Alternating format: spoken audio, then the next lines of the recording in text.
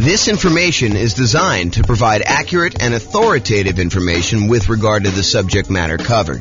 It is offered with the understanding that the presenters are not engaged in rendering legal, accounting, or other professional services. If legal advice or other expert advice is required, the services of a competent professional should be sought. Welcome to the San Mateo Real Estate Investing and Real Estate Financial Planning Podcast. Learn all about investing in real estate in San Mateo, California, with a combination of real estate financial planning and modeling with numbers specific to San Mateo, plus syndicated, more generalized recordings of live and pre-recorded real estate investing classes, not all of them specific to San Mateo. Be sure to stay tuned after the podcast for a message from our sponsors. Well, good morning and welcome, everyone. I am James Orr. And today we've got a crazy cool class.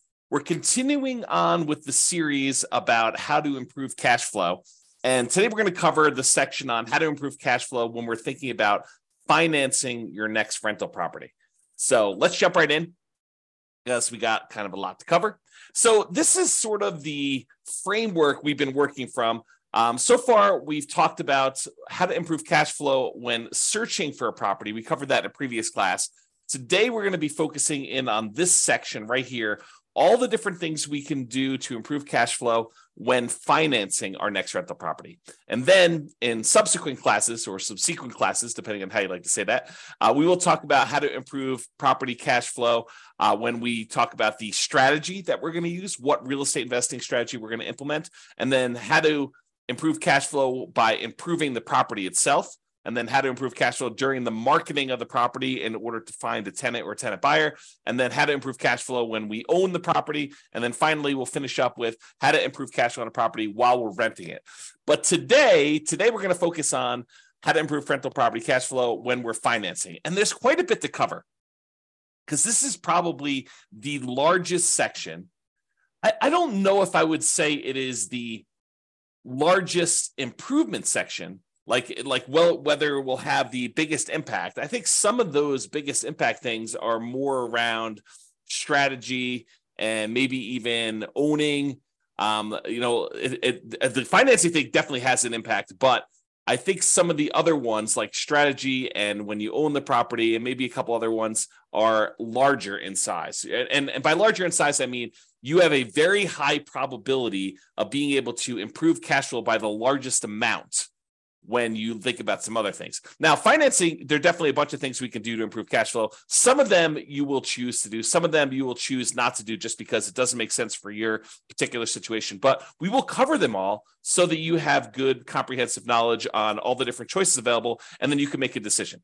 All right, so what I've done, which I didn't do on the graphic, but I've done here, is I've broken it down into sort of subcategories for financing. So we'll talk about some sections where things you can do for financing before getting the loan, paying upfront instead of financing things over time, changing or improving the borrowers on the loan, your relationship with the lender and things you could do with that in order to improve cash flow, changing the amortization period, the terms of the loan, and then private mortgage insurance related stuff. And then things you could do with other properties because, I'll get to it later, but things you could do with other properties to improve cash flow. And then non-traditional financing, we'll talk a little bit about some of those things as well. So let's jump right in because I got a lot to cover and there's a lot of them to go over. So let's talk first about before getting the loan. And I've broken this down into four major ones. So number one is lender selection. Can I find another lender with better fees or rates? You guys do understand that each lender is a little bit different. They may charge you a little bit higher fees. They may have a little bit better customer service. They may be available after hours to take your call. They may have slightly better private mortgage insurance rates. They may charge you more in points. They may charge you a flat fee instead of a percentage fee. And that every lender's program is a little bit different. And that's one of the reasons why when we get to the class on how do you evaluate and compare lenders, why it's so difficult to compare these lenders, because not only do they charge different fees, but they sometimes call their fees different things. So one of the things you can do in order to improve your cash flow is look at different lenders and find a lender that has better fees and rates. Now, I'll point out a warning about this.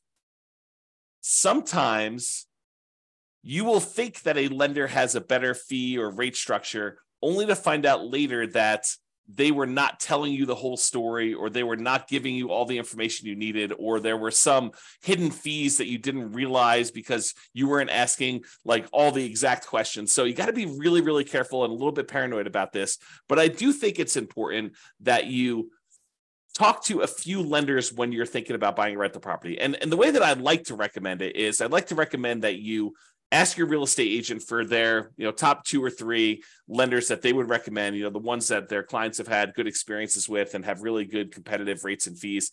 And then call them all on the same day. And you may want to add 1 or 2, maybe the bank, the credit union or the bank that you bank with, just to kind of see where they are as well. And then call them all on the same day. Tell them what your kind of credit score is. This is the short version of the class on how to evaluate the lenders, but tell them what your credit score is. Tell them you'll let them pull it if we decide to go with you together. But then I'd like you to give me a term sheet showing all the fees and costs of doing the loan and what the rate I would be able to get is with no points. And then I think you want to sort of price it out with no points. And then if you decide later you want to buy down points, maybe you go and reprice this stuff again. But I think for the most part, you're going to price it out based on no points, and then you're going to make your decision based on that. So that's the very, very short version. There's a lot more detail in the class when we talk about evaluating, comparing lenders. But lender selection is a way that you can save yourself, I don't know, I'd say conservatively thousands of dollars. In some cases, it's hundreds of dollars, but if you're really looking at the wide range of what different lenders offer, this could be thousands of dollars, and thousands of dollars could be used to do other things like buy down the interest rate as an example and get a better cash flow on the property. So lender selection is really important. I think you should focus in on that. You can also choose to select your loan by closing costs. Can you pick a loan that's going to have lower closing costs, especially if you're financing in the closing costs, you're going to be adding those to the loan by looking at the different ones and saying, hey, look, if I go this strategy, then I will have slightly higher closing costs than if I go this strategy, and making a educated math-based decision about which one of these you should pick, because closing costs can vary depending on the loan. And some of it may be like upfront private mortgage insurance. Some of it may be the closing costs that particular lender may charge, or the program has specific closing costs that you need to pay, like certain fees, especially if you're doing like some type of down payment assistance program or something like that. Those can have additional closing costs associated with them, which you may or may not want to choose that particular loan program in order to get that particular program because it has these extra fees. So just be aware that closing costs can vary a little bit depending on which program you have, and compare those if you're going to consider multiple loans. The next thing about before getting your loan is whether you should lock or float your interest rate. I think we talked about this when we were talking about searching for property strategies when we were searching for property, but it applies when you're doing your financing as well. Should you decide to lock in your interest rate now, and will rates go up or will rates go down while you're waiting to actually close on your loan, or lock the rate finally in order to get the loan? And this could be a pretty significant difference. Rates have been on the move. I remember some clients about a year ago, because it's been about a year since we saw rates jump from, that 2-3% range to now up to almost 7%. I had some clients who were under contract on a property, and they thought that the rates had bumped up a little bit. And they thought, well, maybe they'll come back down. They did not come back down, and they ended up getting a pretty significant bump in their rate by choosing to wait to kind of let their rate float while they're waiting to actually close on their property. So definitely talk to your lender and your real estate agent about whether or not, what's going on in the market, and whether they think it's a good idea to lock your rate in right now. And then you won't be exposed to any increases in interest rates while you're waiting to close, or if you should float your rate because they think that there's going to be a short-term movement. Now realize they cannot predict the future. As much as you'd like them to, your mortgage broker is not a fortune teller. They do not have a crystal ball. They can't tell you, I will guarantee you that rates are coming down, because no one really knows. Sometimes we think that things are going to happen, and then some world event happens that kind of derails the whole idea, or maybe they were just wrong about their prediction. But I could totally see a real estate agent or a lender telling you, oh yeah, we think rates are coming down. The Fed's going to, make an announcement on Tuesday. And between when they like make this prediction, and Tuesday comes along, a country attacks another country and it throws a whole bunch of chaos into the mix, and maybe the announcement they thought was coming does not come, and there's a lot of uncertainty in the marketplace, and that causes rates to go up. So we never really know what's going to happen, and so there's always some inherent risk, which is just part of life, and so you just need to deal with this and think about it. In some cases it's better to lock it, in some cases it's better to let it float. All right, and before getting the loan, here's another one related to financing.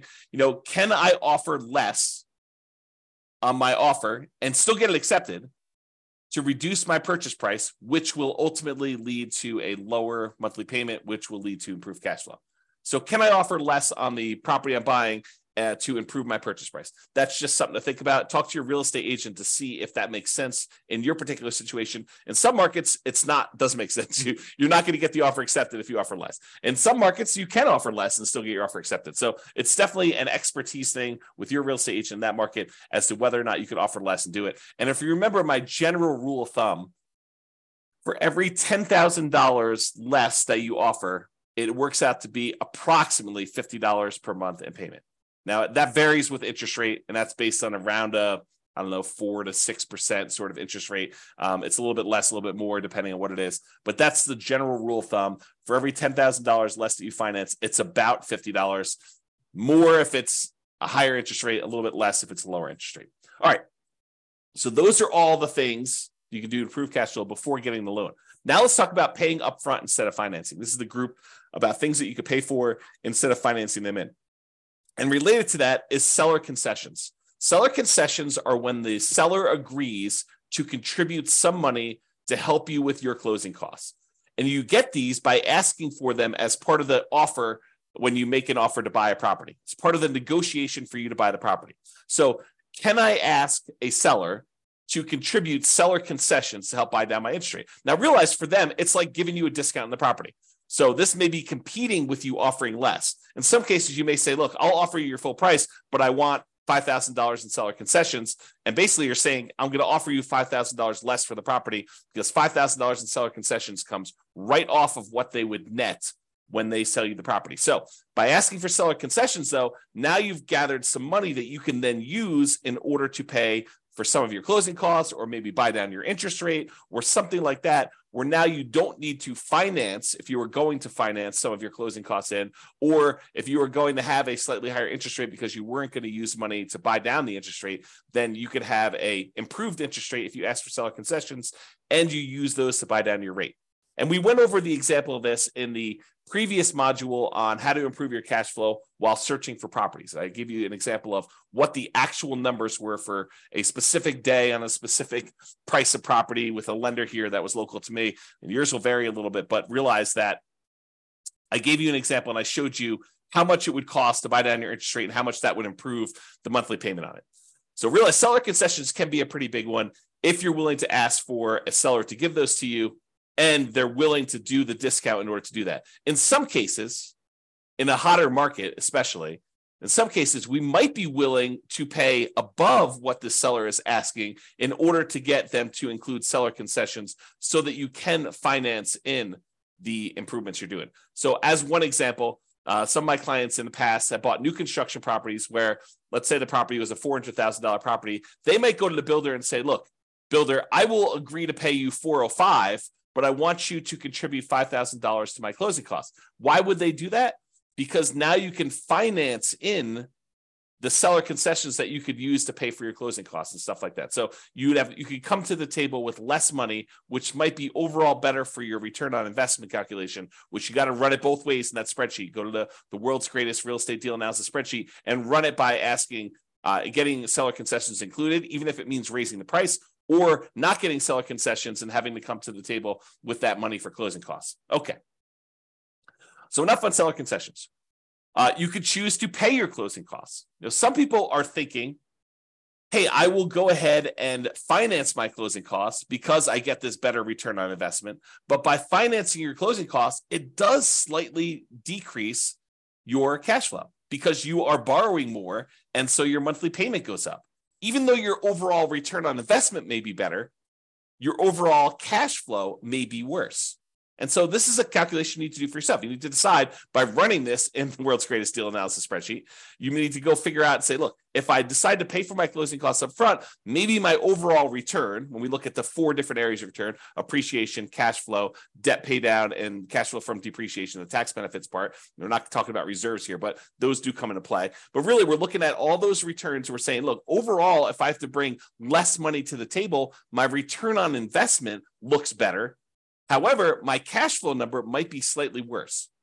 And so by choosing to pay for closing costs up front out of pocket, instead of financing them, it may actually improve your cash flow. And if you're really, really focused in on that cash flow number, this is a way for you to improve cash flow. Okay? All right, let's talk about private mortgage insurance. Remember, private mortgage insurance is insurance that the lender asks you to pay to protect them in case you default. The idea is this. The lender says, look, I really want you to put 20% down in order to finance this property. But you really want to finance this property and only put 5% down. So they say, I will reluctantly agree to make you a loan if you only put 5% down.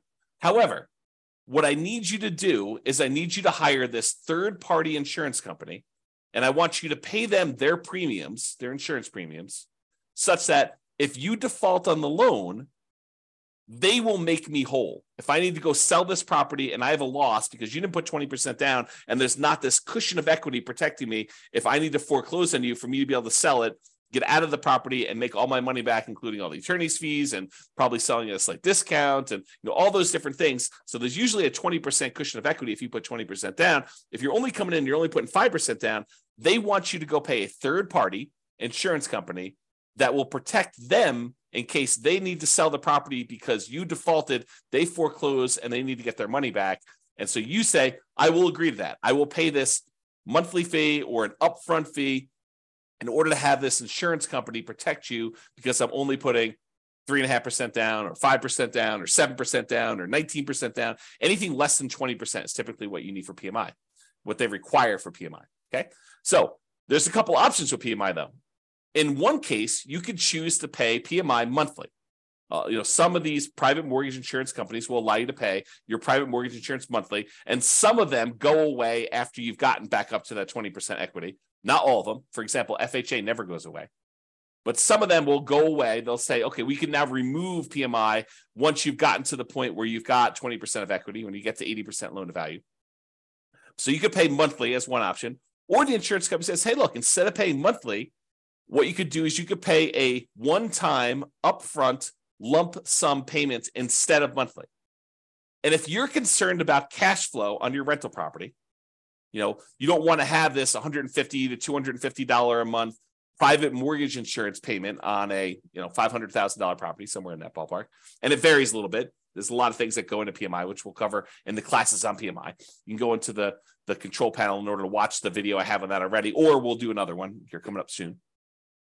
So if you don't want to pay that $150 to $250 a month in PMI payment because it's impacting your cash flow and you'd rather not have that negative cash flow, you could say, look, I've got whatever it is, $4,000 sitting here.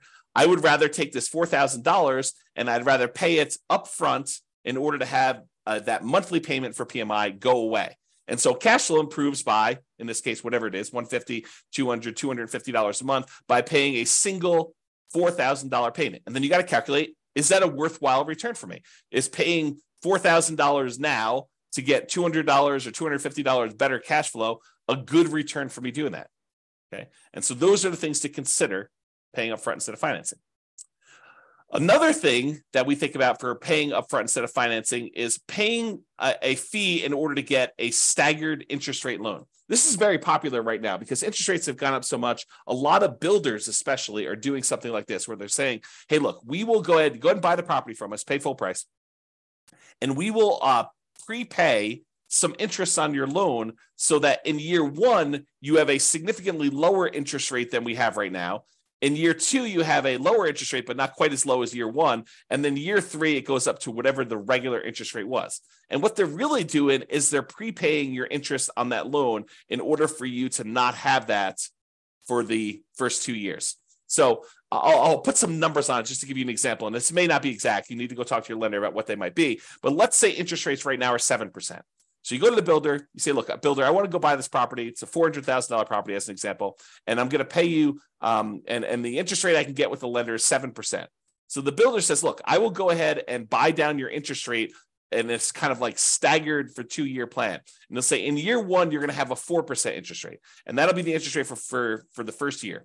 After that, you're going to have a 5.5% interest rate in year 2. And then after year 2 is done, starting in year 3, you will have that full 7% interest rate. So your cash flow, if you were buying this as a rental in year 1, would be significantly improved.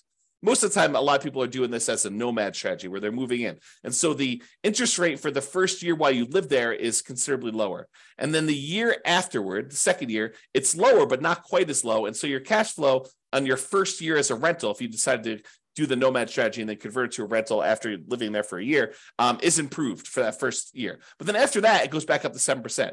And some people are thinking, well, interest rates will surely come down in the next 3 years. Well, maybe not. We don't really know what interest rates are going to do. They may come down in 3 years, and then at which point you could probably do a refinance out, to kind of change your rate, a rate and term refinance to change the rate on the loan, if it comes down low enough to do it. And remember, if you were living in the property and then you moved out and now it's an investment property, it's a very different kind of like rate that you might get on investment property than if you got in an owner occupant. It's usually higher. So you got to kind of consider these things when you do that. In general, I'm not saying they're bad. In general, though, I don't like the staggered rate idea. I mean, if you're only going to hold a property for a short period of time, I could see it being beneficial to do for a very brief period of time. But I'd almost rather they take that money and give you a lower rate for a 30-year term. That way you can keep that loan for 30 years. Although some people are like, but James, I'm going to be refinance. I'm going to sell the property because I'm going to reuse the equity. I'm going to re-leverage up. I'm going to do a cash out refinance, or I'm going to go and do a rate and term refinance when rates come down. So why would I go buy down the rate for 30 years if the rates are higher than what I think I'm going to get? Well, we don't know what the future is. And so I think that's one of the big concerns about whether you do this for 30 years or not. Maybe I should do a separate class on that idea.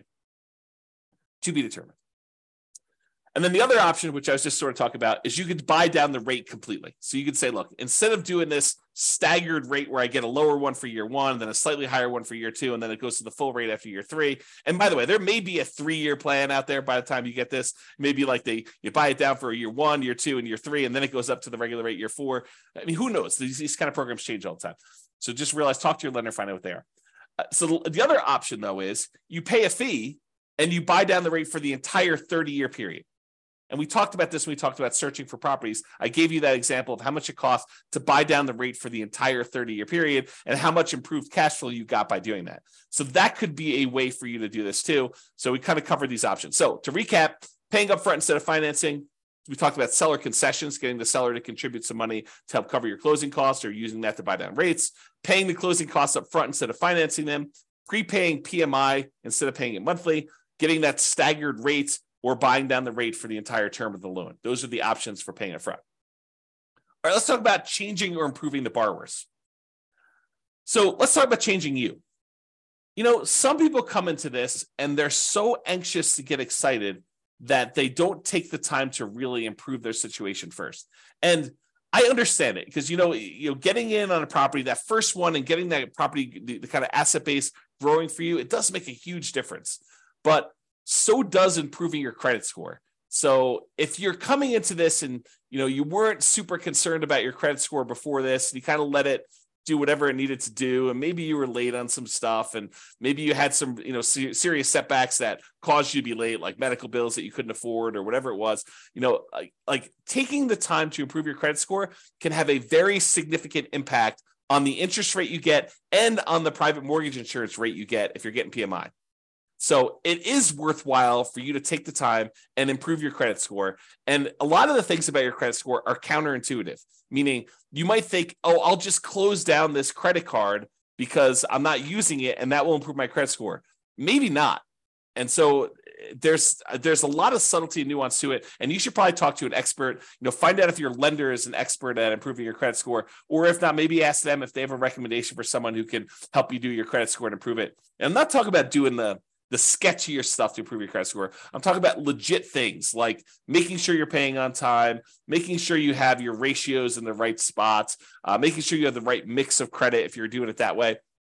the legit ways to improve your credit score, not like, not paying on anything and then negotiating paying off all your stuff. Like, I'm not talking about doing that, like the scorched earth version of that. That's not what I'm referring to. So improving your credit score could actually improve what you're able to get on your interest rate for your loan, and also what you're able to get for your PMI, which both of those can significantly improve cash flow on a property. So it is worth focusing on credit score.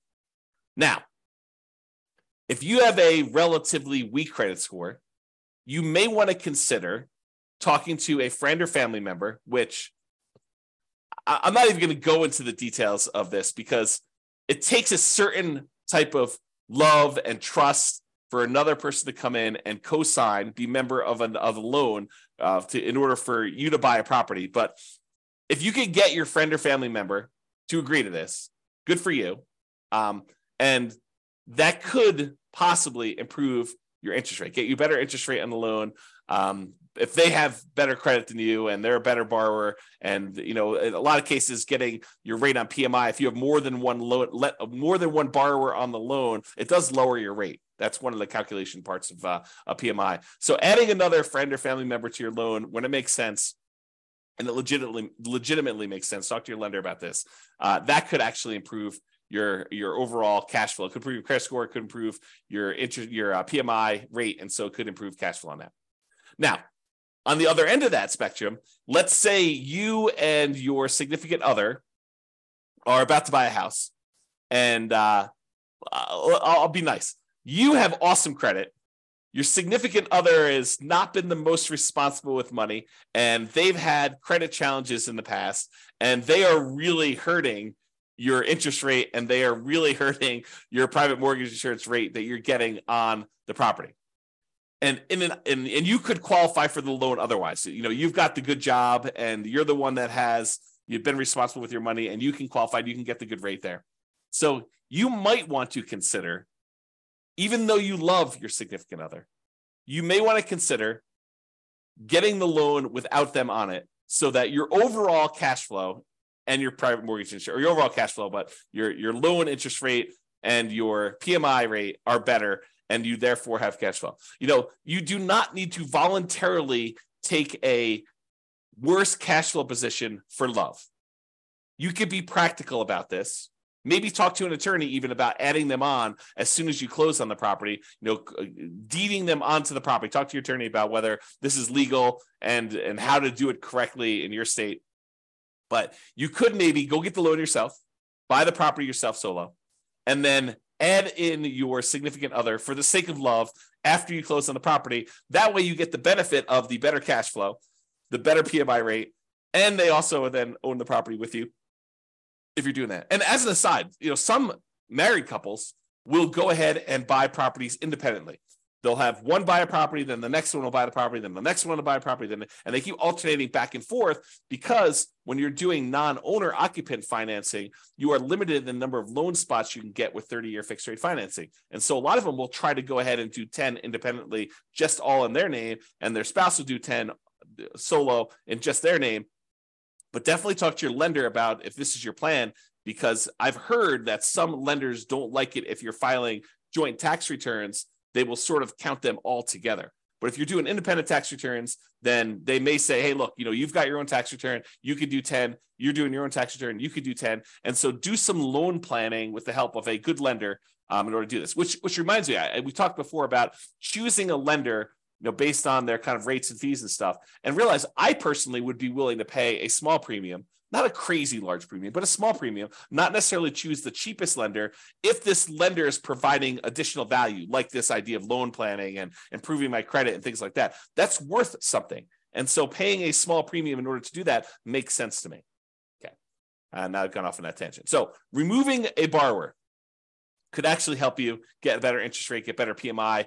And so you may want to consider, for the sake of love, for the sake of love, leave them off the loan and then put them back on, so that you guys get overall improve your situation and your kind of cash flow on the property.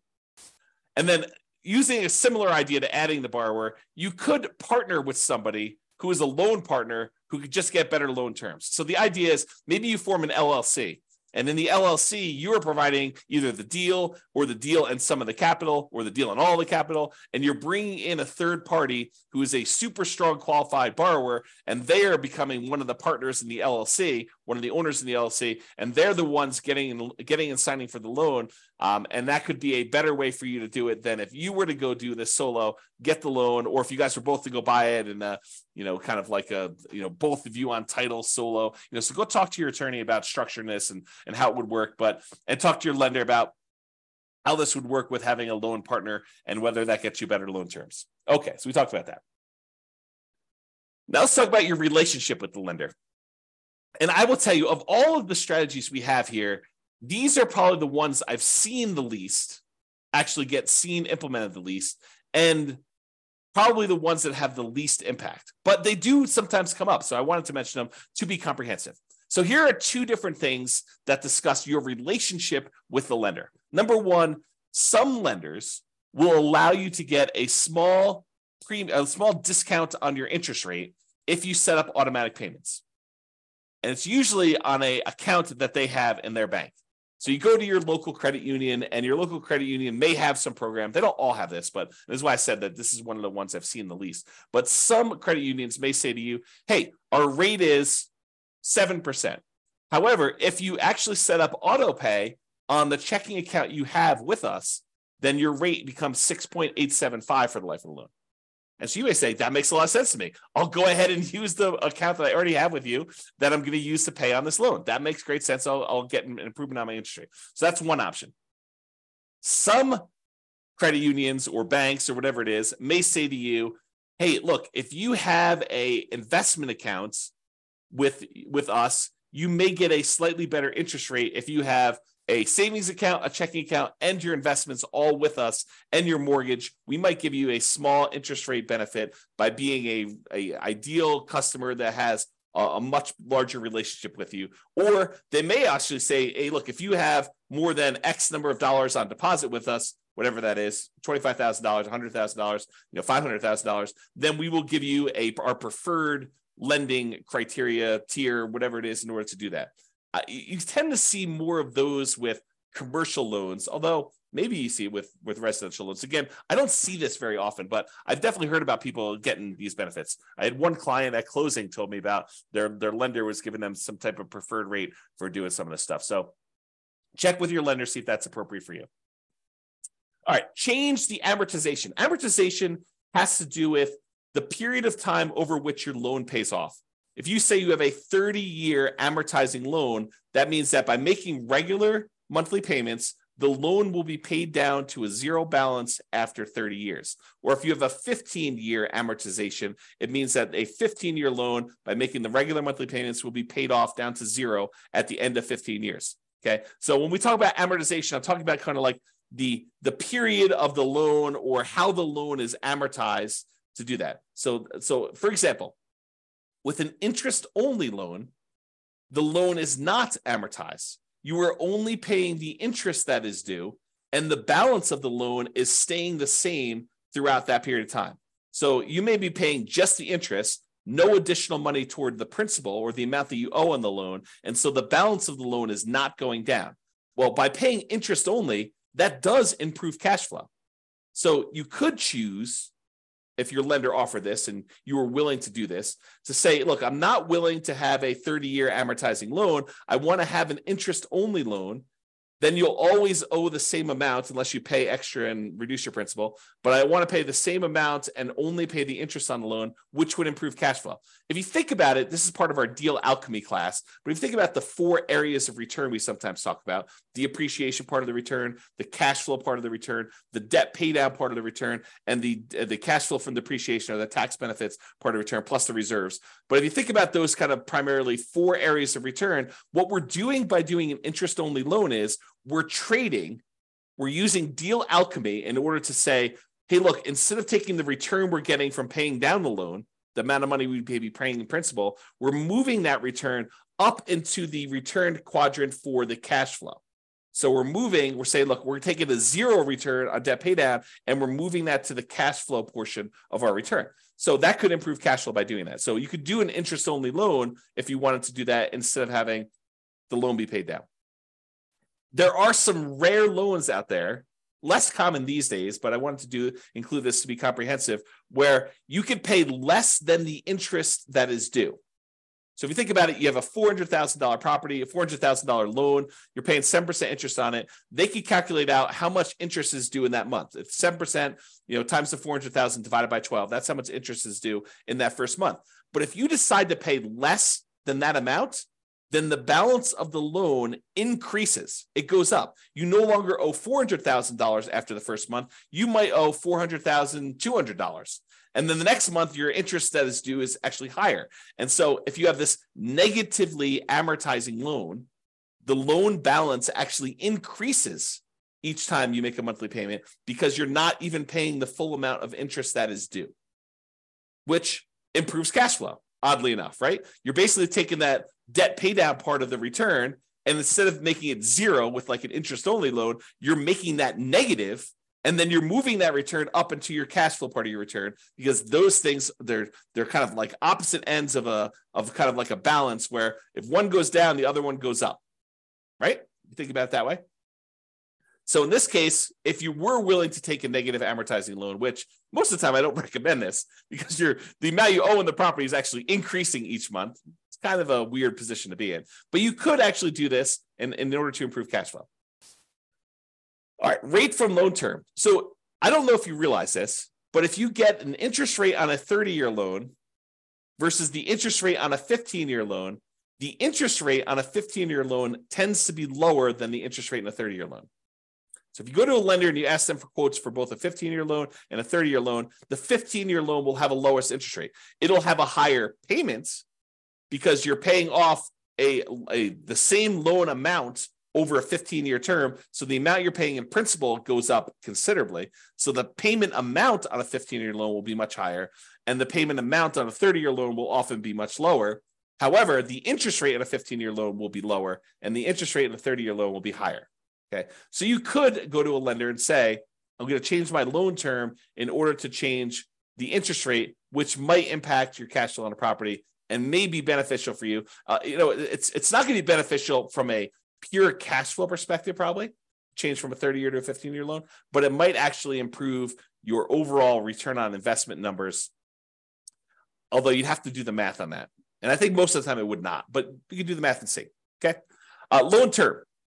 So this is part of changing the amortization. Can I change the loan term? For example, instead of getting a 30-year loan, you could try to get ready for this? A 40-year loan. Because 30 years is not long enough.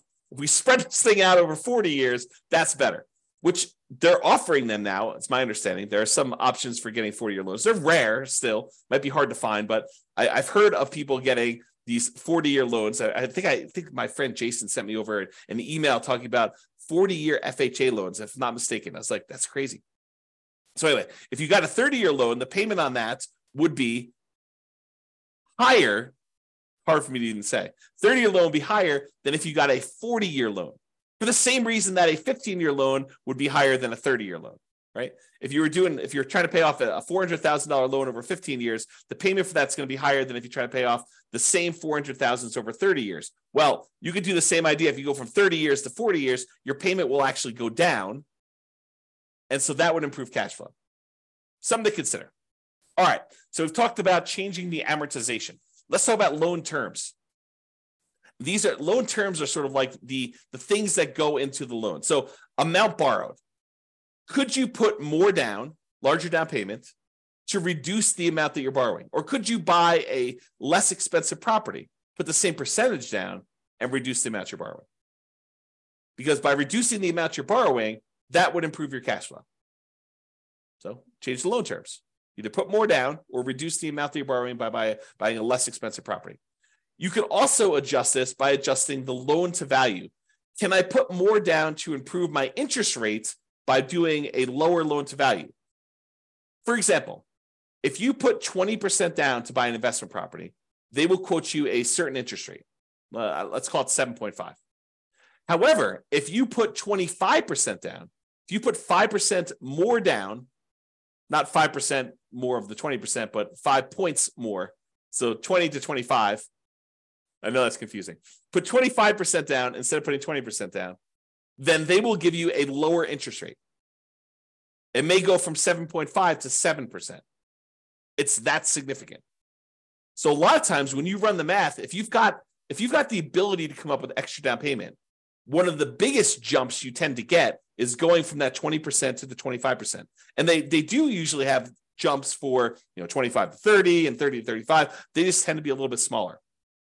But there's a big risk, or at least perceived, it probably is true, but there is a big risk reduction for them by having you go from 20% to 25%. And so they will often give you a better interest rate from going from 20% to 25%. And it can be significant. This could be a significant way to improve your cash flow from two perspectives, right? First of all, you're borrowing less because you're putting more down.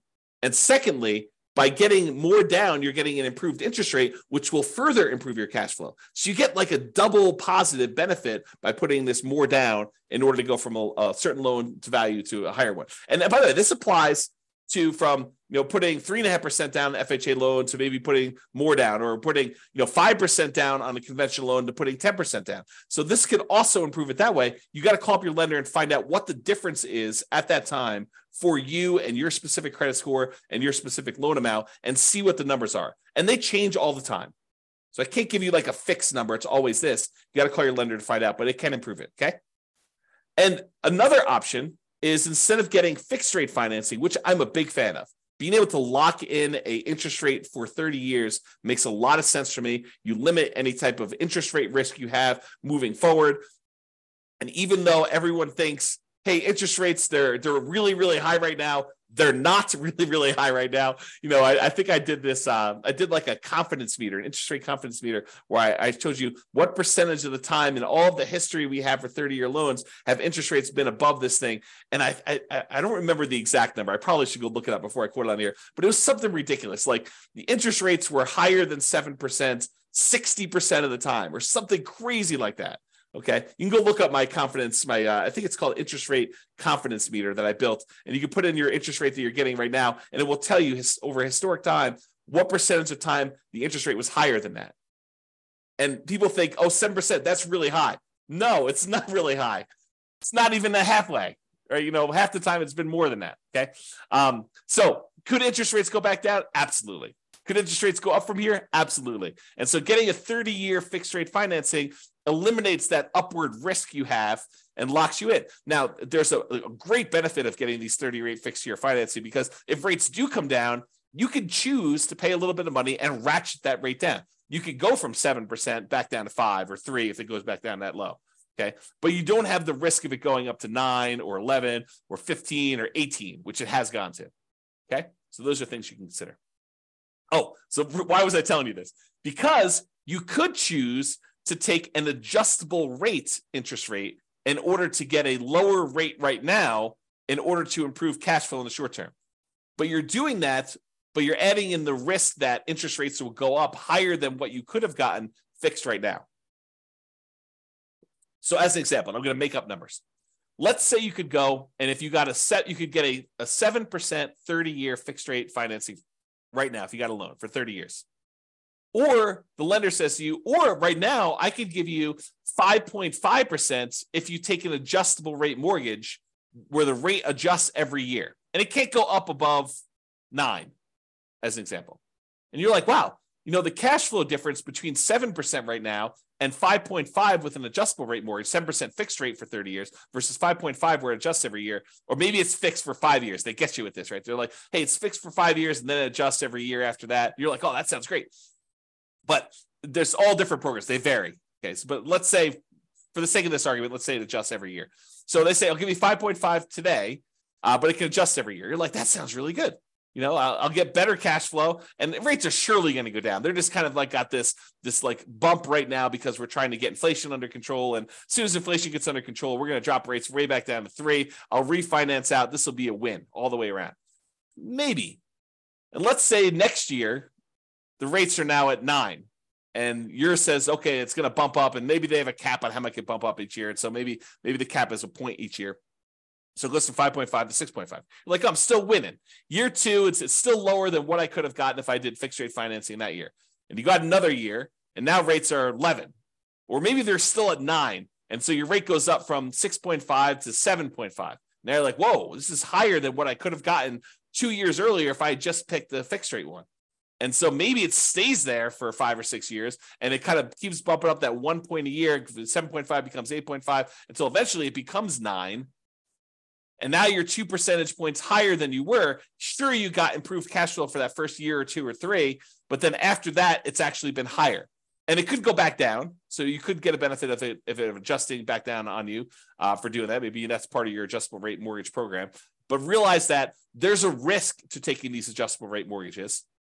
And you need to decide if you're comfortable with that risk or if you'd prefer to lock in some type of 30-year fixed rate financing, eliminate that risk from your portfolio. And we'll talk about this when we go into the risks of real estate investing and how to mitigate those. This is one of the ways to mitigate it. This particular risk is to get these 30-year fixed rate financing things. And then if rates drop down, you could benefit by paying a little bit of money and actually refinancing, do a rate and term refinance and lower your rate then. Okay, so we talked about loan terms, the amount borrowed, loan to value, and adjustable rate. Let's talk about private mortgage insurance. We covered what it was earlier, but you can choose to not pay private mortgage insurance. How do you do that? Well, what triggers private mortgage insurance? Putting less than 20% down. So you could choose to say, I'm not going to put less than 20% down. I'm not going to do a 3.5% down FHA loan or a 5% down conventional loan or a 15% down non-owner occupant investor loan. I'm going to choose to save up a little bit more, get to the point where I have at least 20% down, in many cases, maybe 25% down, and not have to pay PMI at all. So can I put more down to eliminate or even reduce? Because if you put more down, even if you don't get rid of the PMI, it does reduce the PMI, the private mortgage insurance premium that you pay. The premium on someone putting 3% down versus putting 5% down is different. It costs you more in private mortgage insurance if you only put 3% down than if you put 5% down. Why? Because there's more risk to the insurance company in case you default.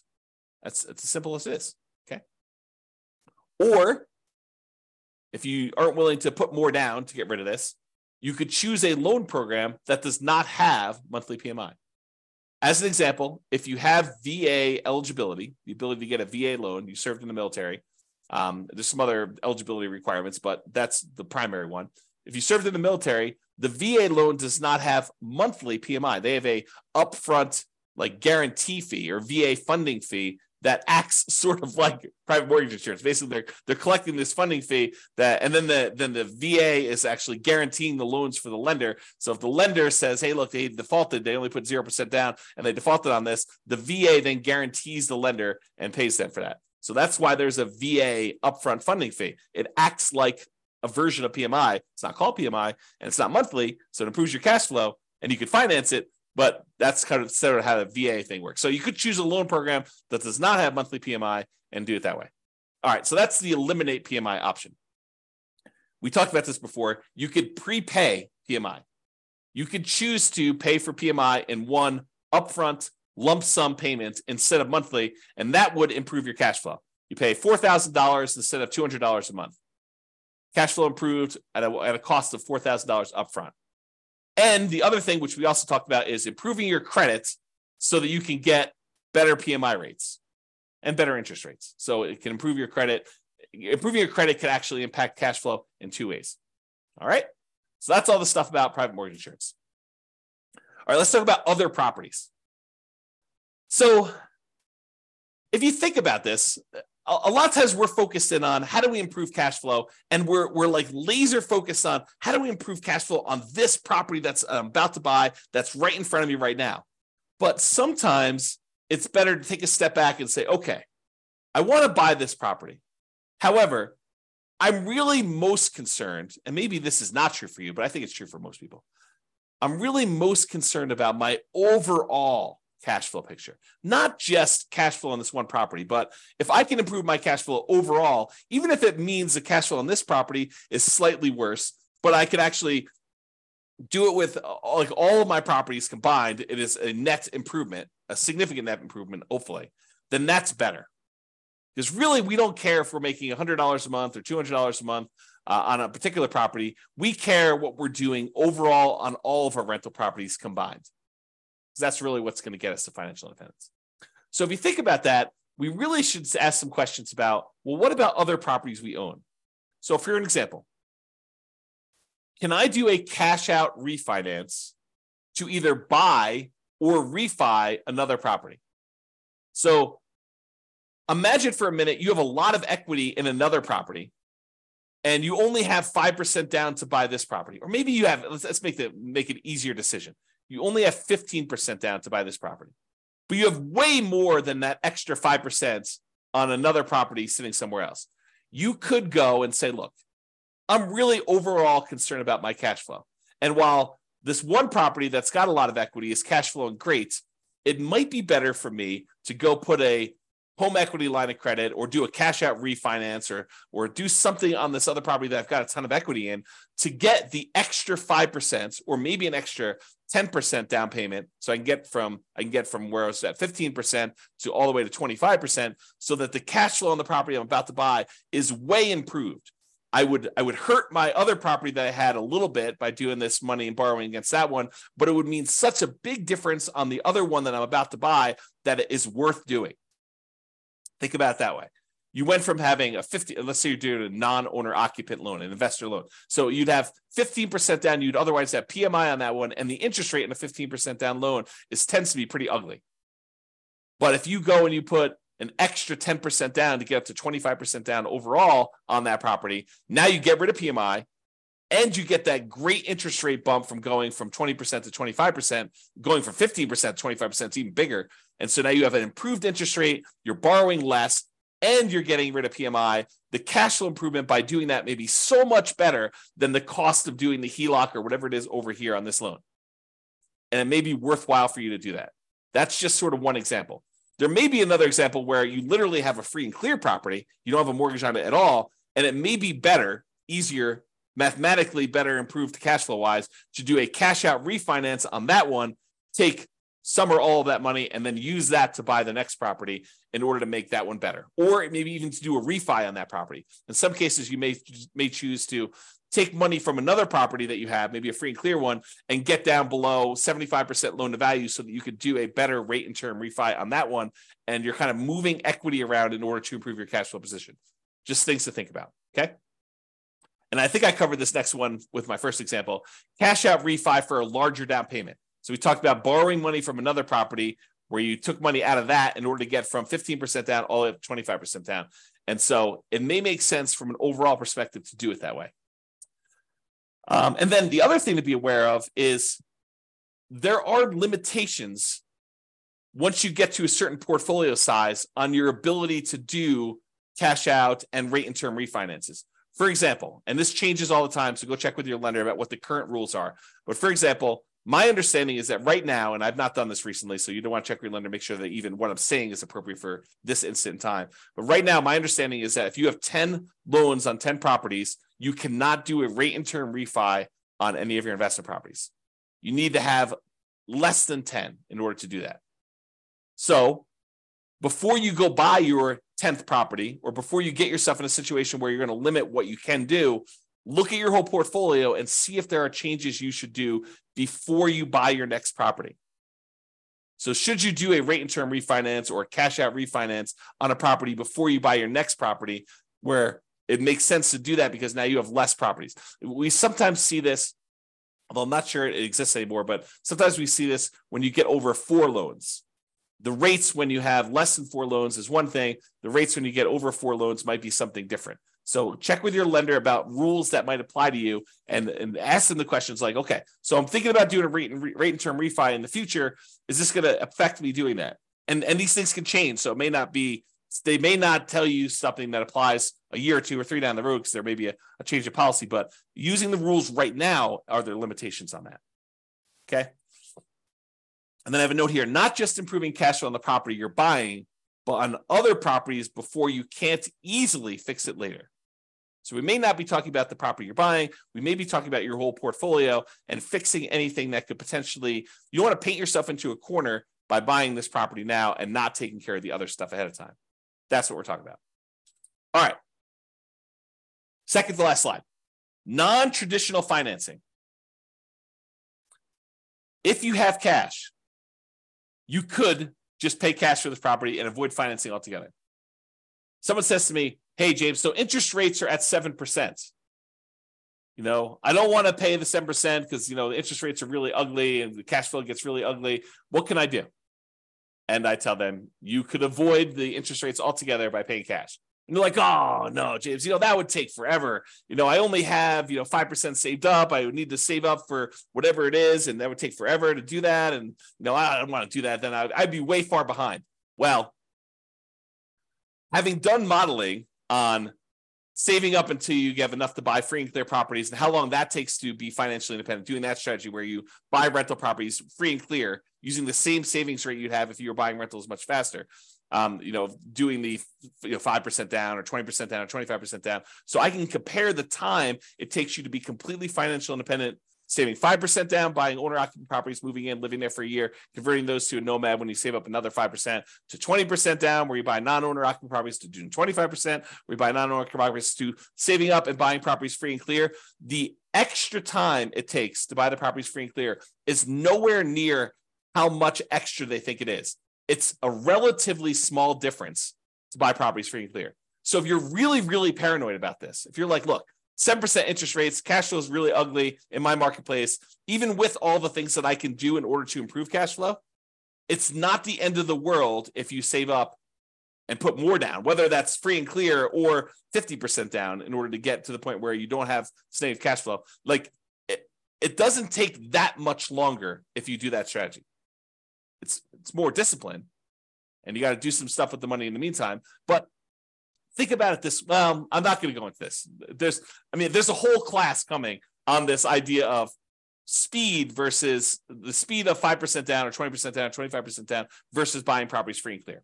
And probably another class eventually on 50% down. I just haven't run the numbers on putting half down, which I just need to do, right? So it's not hard. I just need to take the time to do it.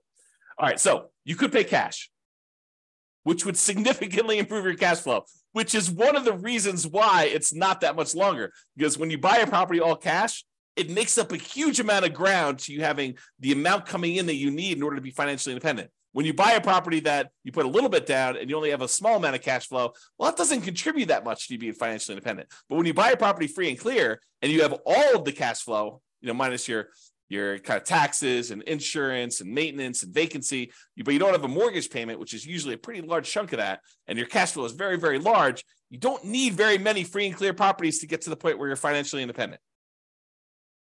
Whereas if you buy ones that have small amounts down, 5%, 10%, 20%, 25% down, then the amount of cash flow you get on those is a lot smaller. You need a lot more, or you need a lot of time for them to build up to the point where they have cash flow going. So math is really interesting. All right, I've gone off on a tangent long enough on that one. So you could pay cash. And would it be better to do that as a consideration for you? You could choose to seek out private financing. Talk to grandma and grandpa at the Thanksgiving table and say, hey, you got any money in CDs? I'm doing this real estate investing thing. Interest rates right now are 7%. What are you earning on your CDs? Well, I'm getting 2%, 3%. Okay, well, how about you loan me money at 4%?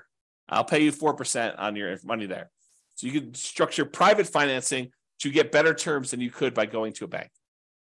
Or all the creative financing things like owner financing, where you negotiate with the seller to get like purely bespoke financing terms, where it doesn't matter what the market's doing. You and the seller come to terms over what interest rate they're going to charge you, whether that's 11% a premium or 3%, a big discount, or 0% in some cases, right? Depending on how you structure it. So you could do owner financing like that. You could do subject to or wrap financing. Subject to is where you buy a property and you leave the existing loan in place. You're buying the property subject to the existing financing.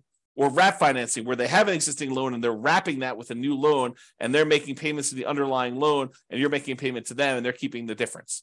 Or the lease option family, acquiring properties on lease option, where you're agreeing to lease a property from somebody for a period of time, and you have the rights to buy that. You have an option to buy it in a year or 2 or 3 or 4 or 5 or 10 in the future. Or maybe it's a lease purchase where you have a lease in place and you have a purchase contract that goes out a year or 2 years or 3 years or 4 years or 5 years or whatever it is, like that whole family of things. So would a seller consider some type of creative financing could be a solution to improve cash flow while we're talking about financing? And would those be better terms than you can get now from a traditional lender? Things to consider. Or the last one, loan assumption. We have all these loans out there that got 3%, sometimes less than 3%, sometimes 4% interest rates. And now interest rates are up at 6s and 7s.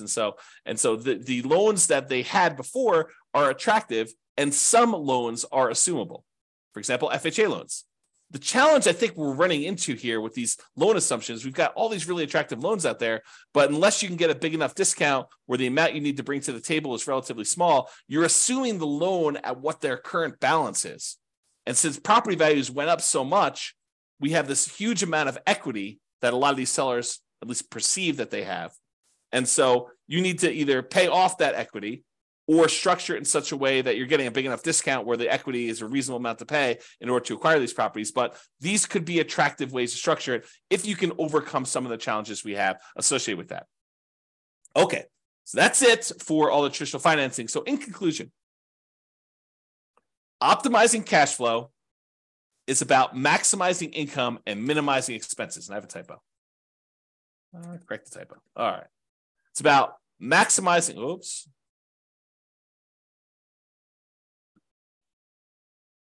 All right. It's about maximizing income and minimizing expenses. Your mortgage tends to be a very large percentage of your expenses on a rental property. It doesn't have to be, but it tends to be, especially if you're putting very little down.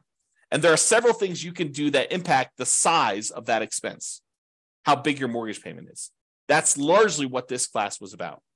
Making financing a prime lever for improving cash flow. So if we can fix that very large percentage of your expenses, that allows us to significantly improve your cash flow, which is why this becomes such a big, robust area to focus on. It is better, in my opinion, to take time to more holistically look at and improve on all the various aspects and stages of what improves cash flow. And so this one was one that had a lot of different options, a lot of different ways to improve it. Not necessarily all the biggest ways, although some of them could be pretty big, but not all of them are the biggest ways, but they could be an improvement for you. All right, so that's it. Hope you enjoyed the class. This has been James Orr. Bye-bye for now. With home prices up, mortgage interest rates up, and rents up, but not quite enough to counteract the higher prices and interest rates. Cash flow on rental properties in San Mateo is harder than ever. Book a call with the Real Estate Financial Planner to apply our proprietary 88 strategies to improve cash flow on your rentals. See the show notes for a link to schedule your call and improve your cash flow today. If you're a real estate agent, lender, or professional in San Mateo that wants to help our real estate investor listeners, consider reaching out to learn about collaboration opportunities with this podcast. We'd love to add more value to our listeners by having you assist our investors buy, sell, and finance their real estate investments. See the show notes to schedule a call to discuss collaboration opportunities.